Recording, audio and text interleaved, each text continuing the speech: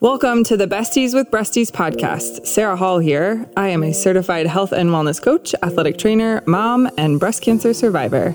I help women overcome their own mind drama to make mind shifts that open up the possibility for their most empowered and energetic life. And I am Beth Wilmus, author, speaker, and founder of a human investment organization, otherwise known as a nonprofit, called Faith Through Fire. Our mission is to reduce the fear and anxiety that breast cancer patients feel and replace it with hope and a path toward thriving. This podcast is about our experiences with breast cancer and life after as young survivors and moms.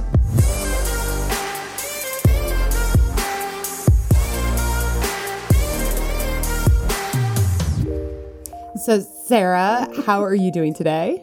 I'm good. How are you? Good. I am interested to know how you feel having shared your story last time. Was that cathartic for you? It was good. I've shared a little bit about what had happened in a blog post. And so sharing that story is not new to me. I think this is a new kind of avenue for me to share it, but I just really want, if it means putting myself out there, what is most important to me is that other women hear it, to normalize it for themselves, so that they could be better in the situation. Yeah, I'm excited we're going to talk to another young survivor today about her own experience with emotional fallout. And I'm excited about it because, to your point, I want women to know that this is an anticipated part of the treatment process. Mm-hmm. It doesn't happen for everyone. So let's be clear that this is not something that happens for everyone, but it happens for a lot of women. And it's often at an unexpected moment. Mm-hmm. And it's after you think like you've done this amazing thing and you have this new lease on life. And so it can often feel like a major slap in the face if nobody's prepared you for it. Yeah, I think you put it so well whenever I joined on as a mentor, and you called it the when the wheels fall off moment. I have those exact feelings. And I remember telling people, I don't feel like myself. Mm-hmm. Something major in me has shifted and I cannot figure it out. I cannot go back to being the Sarah that I was before. And I don't know who I am and I don't feel like myself. And it is just, I shared last time, it's very confusing and it's hard to navigate if you don't have somebody there to at least let you know what's up. All right. So Sarah and I have talked about how we struggled emotionally after treatment. And now we're going to talk to another young survivor named Jamie about her own experience. So first she'll share a little bit about herself, what life was like before her cancer diagnosis, how her and her family reacted to the news. Then we'll talk about what treatment was like for her. Well, not we. She will talk about what treatment was like for her and how she knew something was wrong, her lowest point. And then we'll finish with what she wants other women to know before they have their treatment. Before we get into that with Jamie, though, let's hear from our first sponsor. Hair loss is consistently ranked as one of the most feared side effects of chemotherapy treatment. The emotional impact chemo hair loss can have on patients has been well documented. Scalp cooling is a simple treatment that can prevent hair loss caused by certain chemotherapy drugs. The use of scalp cooling is proven to be effective in preventing chemotherapy-induced alopecia and can result in people retaining much of their hair. Paxman is the global leader in scalp cooling. Their cold cap is scientifically proven to reduce hair loss during chemotherapy.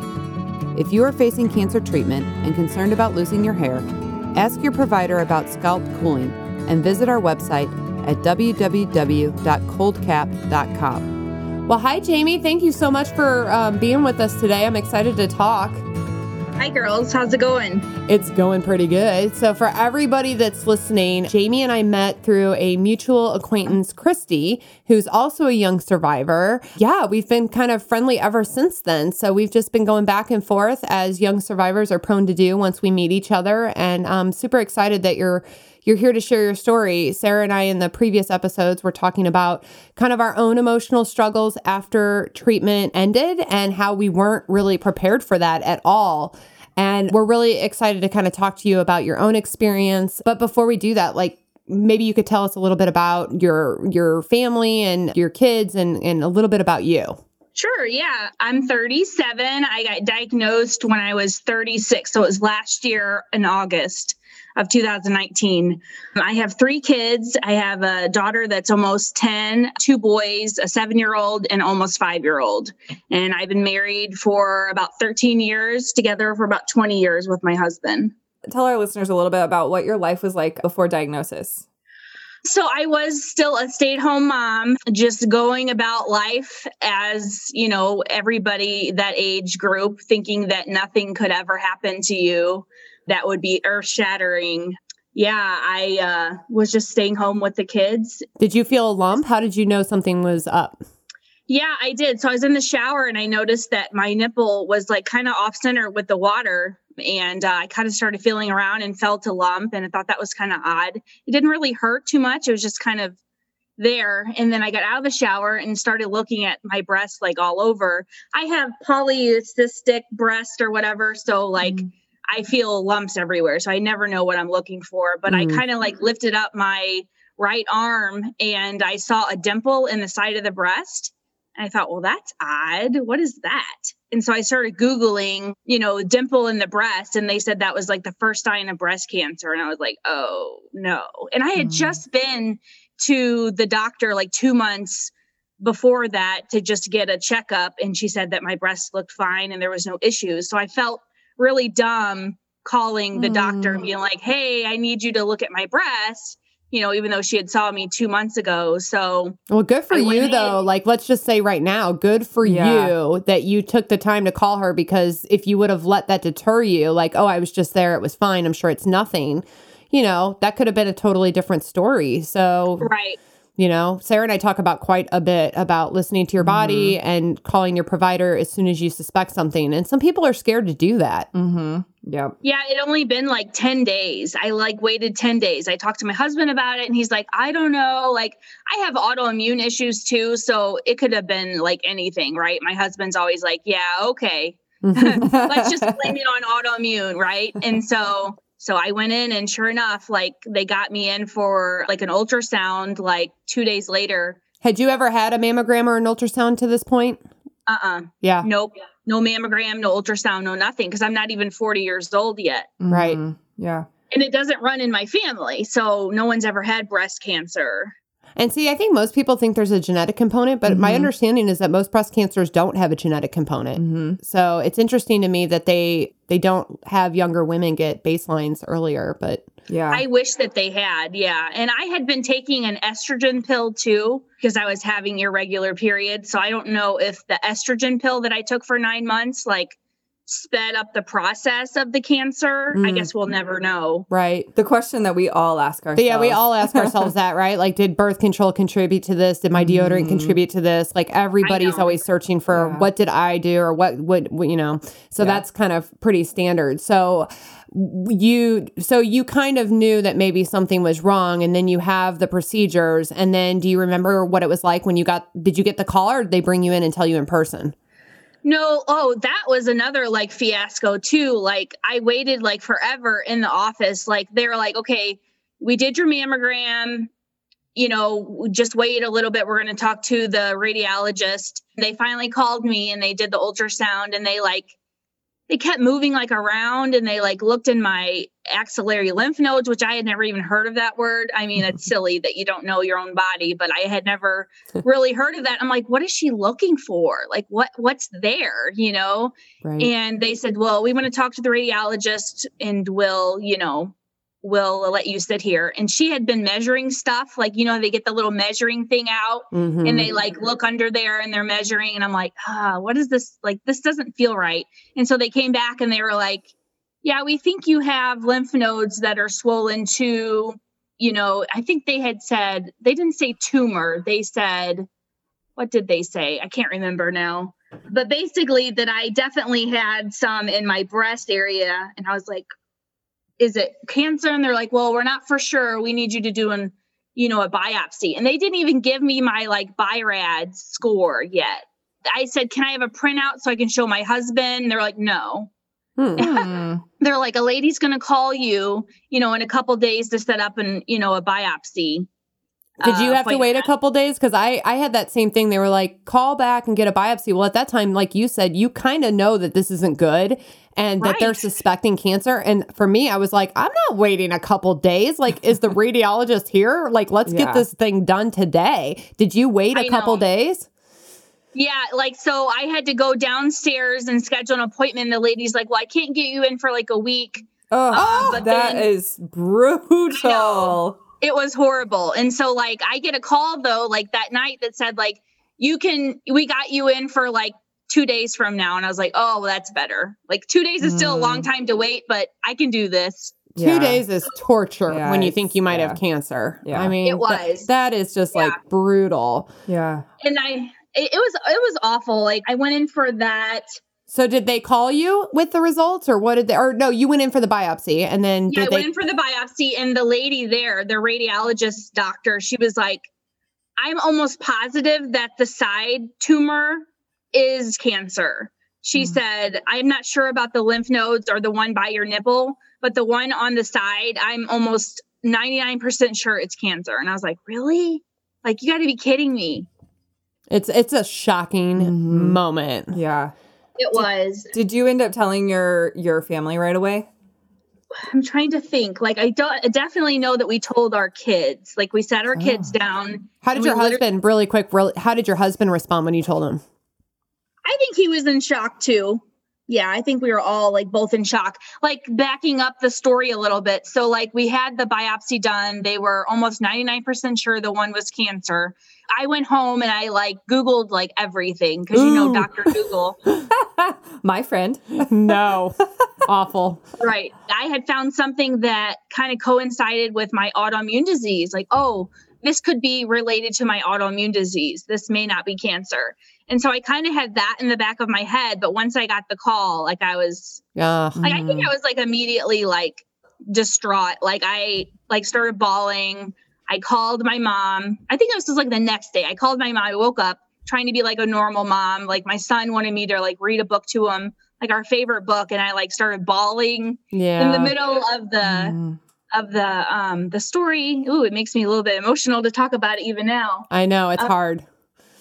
And I called my mom and I was like, I can't do this. Like, you have to come pick up the kids. Like, I can't do this. You know, like it was rough. It's hard to act normal and do your mom's duties when you just found out that you have a life-threatening illness. Like I that was the hardest part for me. I couldn't, it was not easy for me to be around my children. I don't know why. And it's interesting because I had found that work was my favorite place to be because I completely disconnected from what was going on and what was going on at home and what was going on with my own health because I could just pour into my work. But there's something about being around your kids and your family that just comes with so much more emotion. Like you think about the future and you're thinking about, you know, what's that going to be like? And that all comes into it. It makes it so much harder to care for your kids. And you're trying to protect your children. Like ultimately, like of course you're devastated for yourself, but then you're thinking about them and like the impact on them and how are you going to, you know, I mean, I'm sure this was all going through your brain too, Jamie. Right. Yeah. I'm really interested to kind of talk about what your prognosis was and your treatment plan. But before we do that, do you want to lighten it up a little bit with some boobs in the news? Have you heard our segment Boobs in the News, Jamie? Yes, I love it. Okay. Cracks me up every time. So Boobs in the News is a fun segment where we read funny tweets from real people or ridiculous news stories. Boobs in the news, boobs in the news, boobs in the news. Okay, you guys ready for this? These are funny. These are funny parenting tweets, okay? So this man says, "My wife wanted to climb the tree in our front yard to hang Christmas lights, but my toddler cried and begged her not to so she wouldn't get hurt. It was such a warm, caring moment that showed how much she loves her mom. Moments later, she asked if I would climb the tree." The dad. That's great. The toddler doesn't want mom to do it, but she's like, "Hey, Dad, can you do it?" Right. That was throwing that under the think bus that's funny. right away. My daughter asked me what it's like to be a parent, so I followed her around asking why over and over until she started crying. That's so true. Oh, man. Me. This day is stressing me out. I need a drink. My 3-year-old, "Here you go, Dad," hands me his milk. I say, "Got anything stronger?" And the 3-year-old yells, "Yep. Mom, can you get Dad a chocolate milk?" Okay, this one's kind of funny, and then we'll end on this one. So this is a dad, too, that says, "I have a wife and 2 daughters. They can never find a hair tie, and I can never stop finding them." I feel like that's so That's like true. the bobby pins. Whenever you need one, you can never find one. But Right. My husband's always doing that. He's like, why is this here? And I'm like, I can't find any hair ties for the girl's hair. That's so true. wait, there's 10 in my pocket. I don't know if there's a boob in that story. Those are just more funny tweets, but I like those, especially since we're talking about kids today. Right. All right. That's Boobs in the News. Bibs in the news, bibs in the news, bibs in the news. All right, we are back. Jamie, I want to kind of go into, you told us a little bit about when they called you and let you know your diagnosis, but tell us a little bit about what your prognosis and the treatment was like for you. Yeah, so mine was stage 3 bordering 4 breast cancer. It was in my lymph nodes too. I had to do radiation and chemotherapy. I first did chemotherapy, adriamycin and Cytoxan. I had 3 rounds of that, but unfortunately, I kept getting like more tumors growing while doing chemo. So they realized that medicine wasn't working. And that's the medicine that patients have kind of termed the red devil, right? The red devil. And I'll tell you, I had that medicine too. And I don't know about you, but that is no walk in the park. Mm-hmm. No, I was nauseous like a lot. They had me on 2 different types of steroids. I think I was on, now I'm drawing a blank on the names of those steroids, but they did help a little bit. I actually had an appetite with breast cancer. I know some people throw up and have all of that. Luckily, like I just had the nausea, for the few days of doing the chemo. The steroids made me crave carbs like a crazy person. See, I wasn't hungry the whole treatment process. Man. I know some women like they want to eat, and pizza. I was like, I think it was stress related. I just didn't have an appetite. So you're saying that Chinese. Ooh. It's like pregnancy. Everybody's got their chemo cravings. Right. Right. Exactly. That was my big one. It was, the fried rice and, the just chicken fried rice. That's all I ate like the whole time I was on chemo. Which is so funny because they're always trying to say, nutrition. But when you're in that, you just want to eat what you want to eat. Yeah. So you were saying that you were on the hold on, I'm going to butcher it. The AC is what I call it. Adriamycin. And it wasn't working. So the tumors were continuing to grow. So they stopped that short, right? And then what were they doing? Yep. Then they tried Taxol and they said, we're only going to give you 3 weeks on Taxol. If it doesn't work, we're taking you into surgery immediately. Because I just kept having tumors grow, like more tumors. Like every month there'd be like a new tumor. Yeah, I think like the 3rd Taxol worked. They started seeing some shrinkage. So that was good. But then like after like the 5th one, they're like, we're not seeing anything, like it's the same. It's not getting any bigger. It's not getting smaller. But then I had like another tumor grow. It's like had the worst luck like every time. And that's really hard. Like we've talked about that when you go and every time you talk to them, it seems like it's bad news. Yeah. I mean, I have yet to talk to a patient where they go in for a visit and they got really good news. You know what I mean? That has to feel pretty deflating, especially when you suffer through chemo and then to be like, what was this for then? Right. Yeah. Yeah. Jamie, I want to hear about how, this last year has been for you. But before we do that, we're going to go to our second sponsor for the episode. And then we'll come back and we'll talk about kind of how you knew something was wrong after all your treatment had commenced. SSM Health is a proud sponsor of the Besties with Breasties podcast. 1 in 8 women will be diagnosed with breast cancer during their lifetime. Early detection is key, and keeping up to date on yearly mammograms could be life-saving. At SSM Health, we offer patients in the St. Louis area online scheduling for mammograms, including next-day appointments. Visit ssmhealth.com/schedule-mam to make your appointment now. All right, so we are back. Jamie, you've obviously been through a lot with your treatment, and we've talked a little bit about some of the emotional things that happened during the course of treatment. I want to talk about, when you completed treatment and how life was afterward, and then when you kind of knew something wasn't right. Yeah, so I think that gets me a little bit emotional because I think I was so strong during the treatment plan, but then afterwards, I think it finally hit me the grieving part, because I've only been, without cancer since May of this year of 2020. Yeah, it's fresh. And I was diagnosed in August of 2019. I got lymphedema pretty quickly, which if you guys don't know what that is, it's basically your lymphatic system is damaged when you get lymph nodes taken out. And so you're filling up with fluid, like your body doesn't know how to get rid of that fluid. So I have to wear a compression sleeve, like on my arm. I have to do a lymphatic machine twice a day for an hour each. So basically 2 hours a day. And if I don't do that, like I get like pain in my arm and I get a lot of like swelling and like the numbness of like taking out the lymph nodes. My arm it just feels weird if I don't. And then I just wear the sleeve during the day so I don't get the pain. But it's just like a hassle to do. It's like a thing that I have to do the rest of my life. And I think sometimes it gets like overwhelming. Even going to the airport, I had to wear the sleeve. And then I had to also wear these compression things on my legs because I wound up getting a disease called lipodema. It's like where you have fat-filled fluid cells. And so I have to use the leg compression machine like on my legs too, not just my arm. I can relate to this on some level, Jamie, because I also got lymphedema after I was bitten by a spider. And we have done an entire episode dedicated to what lymphedema is and why women need to know about it because it is such a quality of life issue. I mean, at this point, you have been through the ringer. So at any point were your doctors checking in with you to see how you were doing emotionally? Were you offered any emotional support?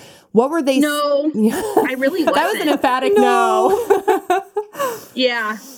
Okay. So I wish I had been, but no, it actually kind of snuck up on me. And then the other thing that they don't tell you is that you have to take anastrozole, which is a hormone blocker, because my cancer was estrogen and progesterone positive, HER2 negative. So I'm taking this hormone blocker since, I guess, March. And so now it's December. And I'm like a totally different person. Like my sex drive is completely gone. Like I have no interest in being with my husband. I cry at like the drop of a hat. I'm waking up at night with just like drenching night sweats. Like who wants to like spoon your wife when they're like covered in sweat in the morning? So it's like a total like change of my life.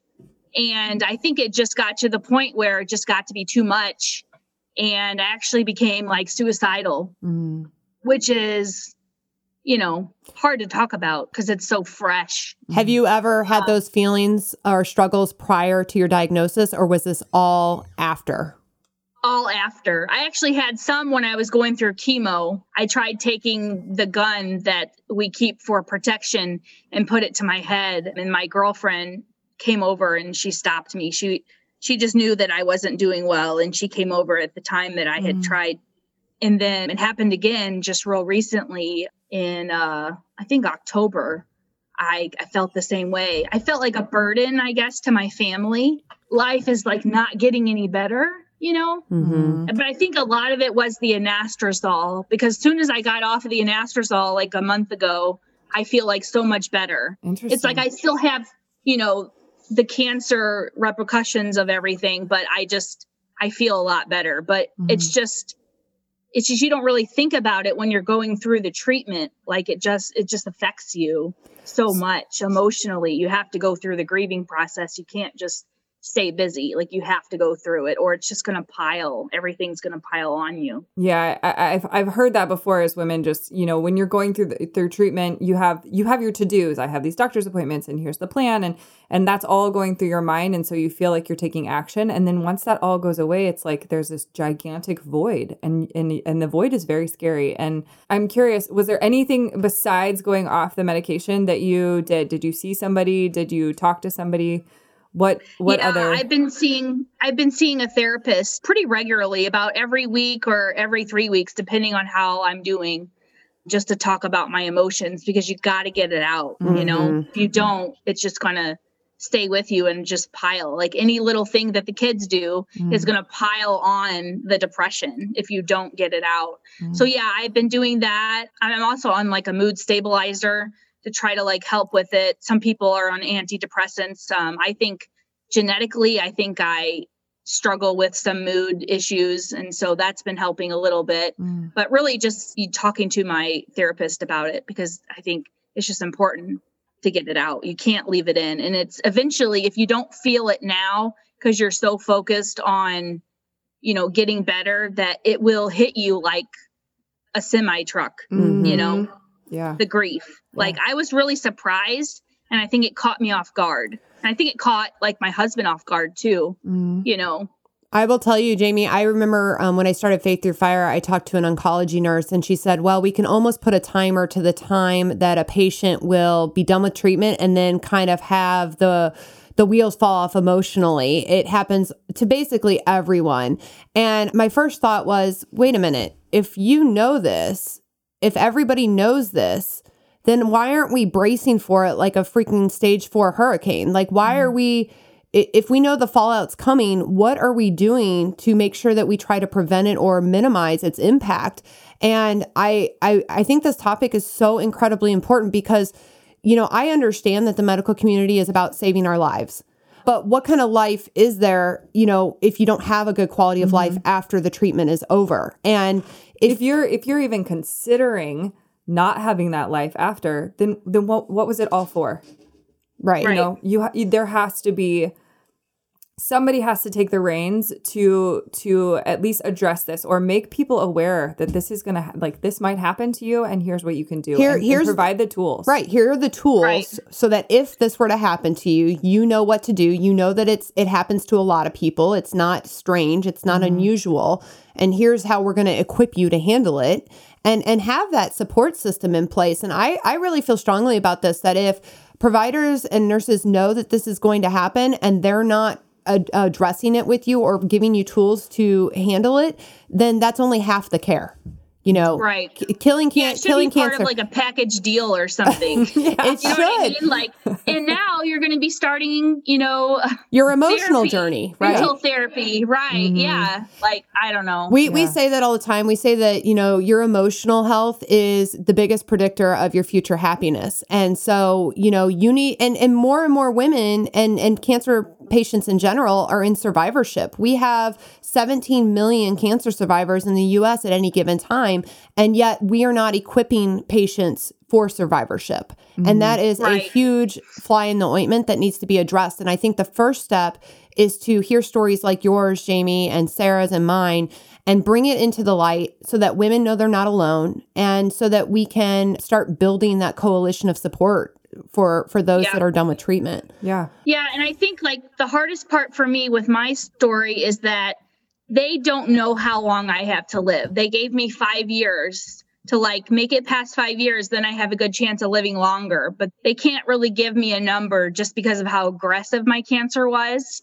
So I don't know. And I'm not sure what they're going to do now that I can't take anastrozole because it's just making me crazy, literally. Well, and I know your faith is important to you and it's important to me, Jamie. And we've had women that have, very early stage breast cancer and, they're told that they're not going to have to deal with cancer chronically. And that turns out not to be the case. And then there's women that had very aggressive cancers where they weren't given a very good prognosis. And then, here it is 20 years later. And so I think, it's very important to tell women too that, your medical providers might provide you information like that, but nobody knows when their last day on this earth is. And, and that's what we hold on to, especially for you and I. Our faith is what we depend on God to determine when our work is done here. But nonetheless, that is a very heavy thing to carry with you when you're parenting, when you're going through all these quality of life issues, and you shouldn't do it alone.